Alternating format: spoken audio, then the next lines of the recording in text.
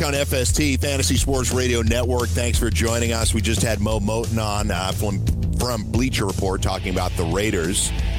And we're going to welcome in Manish Mehta from the New York Daily News. You can find him on Twitter at mmehta, MEHTANYDN. And Manish, first of all, thanks for joining us. We appreciate you taking some time this morning. Thanks for having me on, guys. So, interesting week. I think, as many people have said, it was the ultimate hold my beer moment. The Knicks had just lost the lottery. The Giants are getting hammered for Daniel Jones and a variety of other things. And the Jets decide after the draft and after a windfall of expenditure on various free agents, let's move on from the GM. So you did an excellent job breaking this down on the Daily News in an article yesterday, which can be found in your Twitter timeline. And I'll tweet it out as well. I could ask 1,000 questions, but the first one I have to ask is, can a football team be successful if the CEO does not know what he's doing? Well, in the long term, no, I don't think they can. If you just look at it in a vacuum for 2019, I don't believe that Mike McCagnon's firing is going to really have a significant impact on what you're going to see on the field this year. But in terms of long-term vision, strategy, absolutely. If you don't have stability at the top of your organization, you're never ultimately going to be successful. Because if you look at the most successful organizations, not only in the NFL but in pro sports, they have top-down a top-down formula that works, and that means the owner, general manager, head coach. Those three really have to be solid. And again, it starts with the guy who signs the checks. So, Manish, as far as they say they're going to hire a GM, will this just be a yes man to Adam Gase? Will it be someone with authority of his own? How do you expect the structure to work?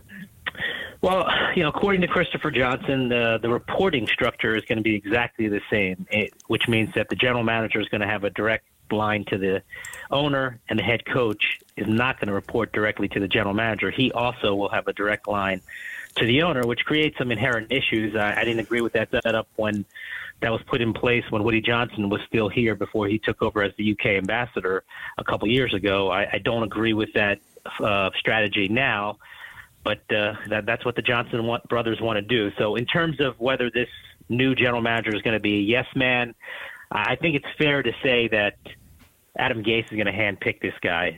And ultimately, Christopher Johnson's going to sign off on it.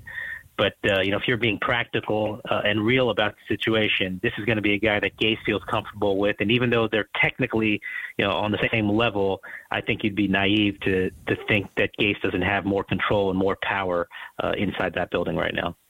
Yeah, I think we saw a dynamic in Miami where that happened as well. Even though he had success in his first season in Miami, it was clear he was trying desperately to turn that roster over. It's actually why I, probably less so than some other people, have bashed the Gase hiring. I thought he got caught in a turnover, and maybe it was of his own doing, a roster turnover in Miami where the talent was sort of being depleted. Now, they've signed a bunch of guys here that have improved the talent on the team. So he walks into that. Hopefully he'll be happy with some of the players he's had. But I thought the one part of your story that I thought was key was that you said here, Gase had a small window to seize control. If the Jets were in playoff conversation in 2019, he'd be tied to McCagnon that he learned was not a good fit for him. And if they stunk, then he'd lose the juice that he has with the owner right now. So this was really his only opportunity to make this move, yes? Yeah, I think that's how he viewed it. From his vantage point, I think it makes sense. Just from a human standpoint, I don't think it necessarily was the right and ethical thing to do, but that's probably a different conversation for a different time. But from his point of view, he has a lot of clout with this owner right now. He's 0-0, right? He hasn't lost a game yet.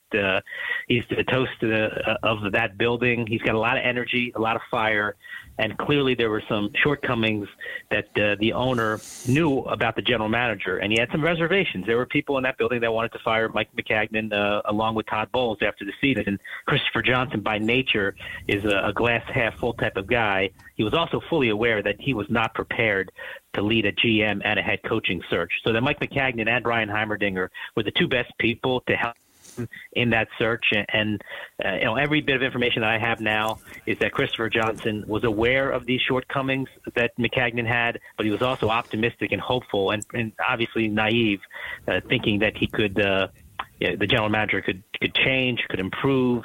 That clearly didn't happen to Johnson's satisfaction. And then ultimately, Adam Gase seized on that opportunity, saw some of those shortcomings, and, for lack of a better phrase, took advantage of the situation to seize control. Jets, always fun. Hey, they give us good stuff to talk about, though, so I love the Jets. All right, Le'Veon Bell.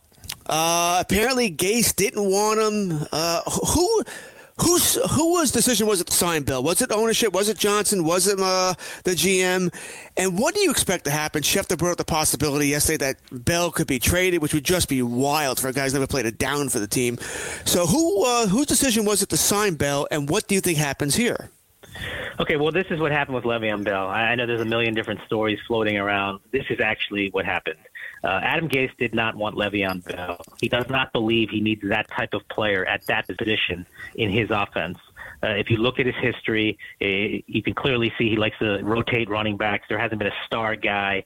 I think probably the two guys that stand out in the backfield for him in his career were Jay Ajayi, who he shipped off, and Noshawn Moreno. So we're not talking about superstar players here. He did not believe that he needed Le'Veon Bell. He did not want Le'Veon Bell. However, the owner wanted Le'Veon Bell, and the general manager was fully aware that the owner wanted Le'Veon Bell. So, by proxy, the general manager wanted Le'Veon Bell. But the genesis of it was that the owner wanted Le'Veon Bell. And if you're Adam Gase, who just got hired, at that point, even though you don't want Bell, you say to your people, okay, well, if we can get him, at the right price. I don't want to pay a lot of money, not only for Le'Veon Bell, but I don't want to pay a lot of money for anybody who plays running back because, again, I don't need that position to have a successful offense. So, that gets twisted a lot, and it has gotten twisted a lot in the last 48 hours. There's a lot of spin out there about how, well, he loved Le'Veon Bell, but he didn't want to pay him a lot of money. No, that was only after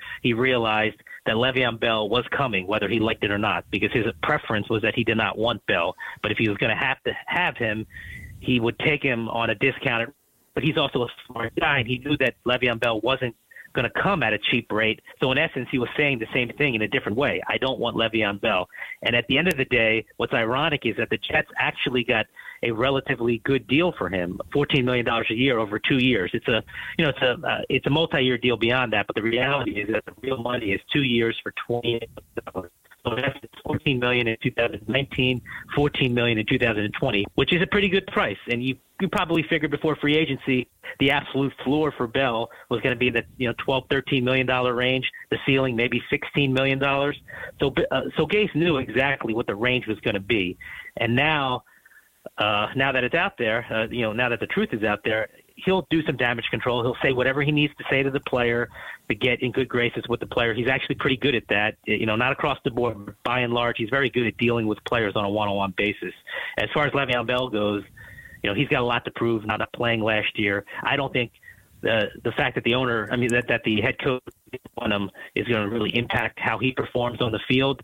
I never want to say never because I've been misled in the past recently, but I would be shocked, frankly, if Le'Veon Bell was traded. I don't see that happening. Again, we're with Manish Mehta from the New York Daily News. You can find him on Twitter at @MMehtaNYDN. So to that point, I think you're right on the contract. It's not a team killer.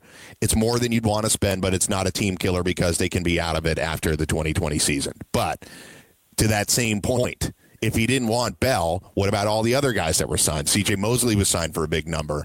How does he feel about that? And obviously some of these players were drafted without any real input. The scouts were sort of led to distrust Adam Gase. I understand why he felt uncomfortable. It seems like he went about all of this in a very peculiar and precocious manner. But does he like any of these players that were picked or signed beyond Bell? Yeah, he likes C.J. Mosley. It's hard not to like C.J. Mosley. The price was exorbitant. That being said, the Ravens desperately wanted to bring him back and probably would have brought him back if the money was equal. So the Jets knew that they had to go above and beyond. And look, we're talking about a few extra $1 million. I know it's not my money, so I don't really care. But in terms of the player along, did Adam Gase want C.J. Mosley? 100%, yes. He wanted him. So I don't think that that's an issue. You know, the money was too much. We all kind of knew that. But I don't think that'll be a problem. The bigger question, and the one that you just hit on, I think is a terrific point. He didn't really have say in these players in the draft. This was a Mike Maccagnan production. He did not challenge any of these picks during the draft. He kind of washed his hands before the draft even began.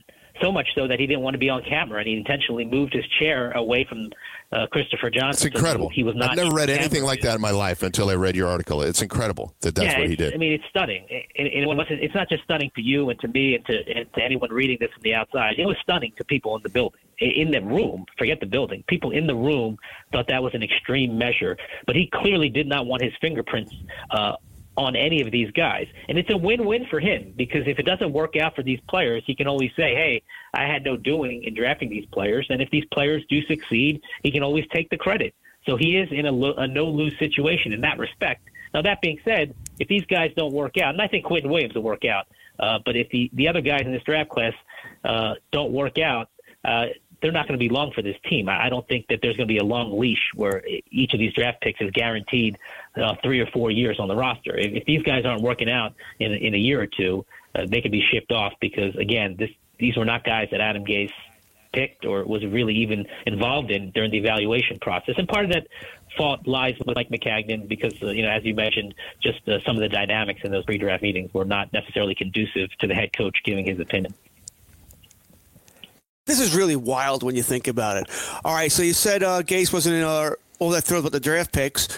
What about the free agent signings? What about guys like Ty Montgomery, Jameson Crowder? Is he big on those guys? Were those his picks? And what roles do we expect from those players? Well, Crowder is an interesting guy because he plays a position that's highly valued in Adam Gase's offense, the slot position. So tight ends and slot wide receivers are extremely important. So he's going to play an important role for Adam Gase. If you just look at the players who he's had in that spot before, his relationship with Jarvis Landry didn't end well, but Jarvis Landry was a productive player for him, and clearly Wes Welker during that record-breaking season in Denver had a career renaissance, I guess, after he left New England for Gase. So Crowder is going to be important, and with Crowder, it always comes down to health. Can he stay healthy? Because if I think he stays healthy, he'll be a player that Adam Gase likes. Ty Montgomery, look, this is a Swiss Army knife type of depth player, not really an impactful player per se, but a guy who can have a role in this offense. He's a guy who signed much later in free agency, after the huge wave of guys and even the second wave of guys was gone. So yeah, he's a secondary role player. We'll see how he fits. But Crowder to me is a guy who can be successful in Adams' offense. So I probably got 2 more rapid-fire questions before you go. One, I can assume there's going to be more organizational changes to come, right? If this scouting staff and he weren't necessarily even communicating, I think that's another issue. And secondly, how did you feel about the team and the moves that they made before this happened this week? Well, in terms of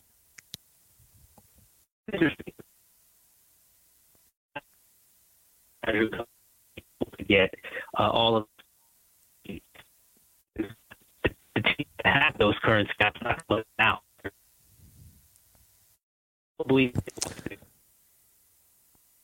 I think we're losing Manish's signal. If maybe he's coming back in, we're trying our best to make that happen. Yeah, I got you now. Yeah, that's better. Yeah, I think in terms of turnover, the new general manager is going to be able to bring 1 or 2 guys that he really trusts. But by and large, I think any significant turnover in the scouting department in the front office won't happen until after the 2019 season, just because scouts on other teams are not going to be allowed to freely walk away. That would hamstring other teams. So, I think more significant turnover will happen next year. And your second question was how did you actually feel about all these moves before the Maccagnan firing? Did you feel they did a nice job of piecing it together? Yeah. Yeah, I like them, and that's why I don't think that this firing is going to really impact them in 2019 on the field. I think the players they have and the roster they have is good enough to be in the playoff conversation. The bigger question is, how does this team perform in the long term? What's the long-term vision going to be? What kind of roster turnover is going to happen after this season? Who are they going to bring in moving forward? But in terms of the product on the field in 2019, I don't think it'll be adversely affected by what happened this week. Good stuff. Well, Manish, I appreciate your time this morning. I encourage everybody to go read that article and everything that Manish reads. You can go find him on Twitter at @MMetaNYD. And we'll talk to you again soon, Manish. Thanks. Thanks, guys. Appreciate you.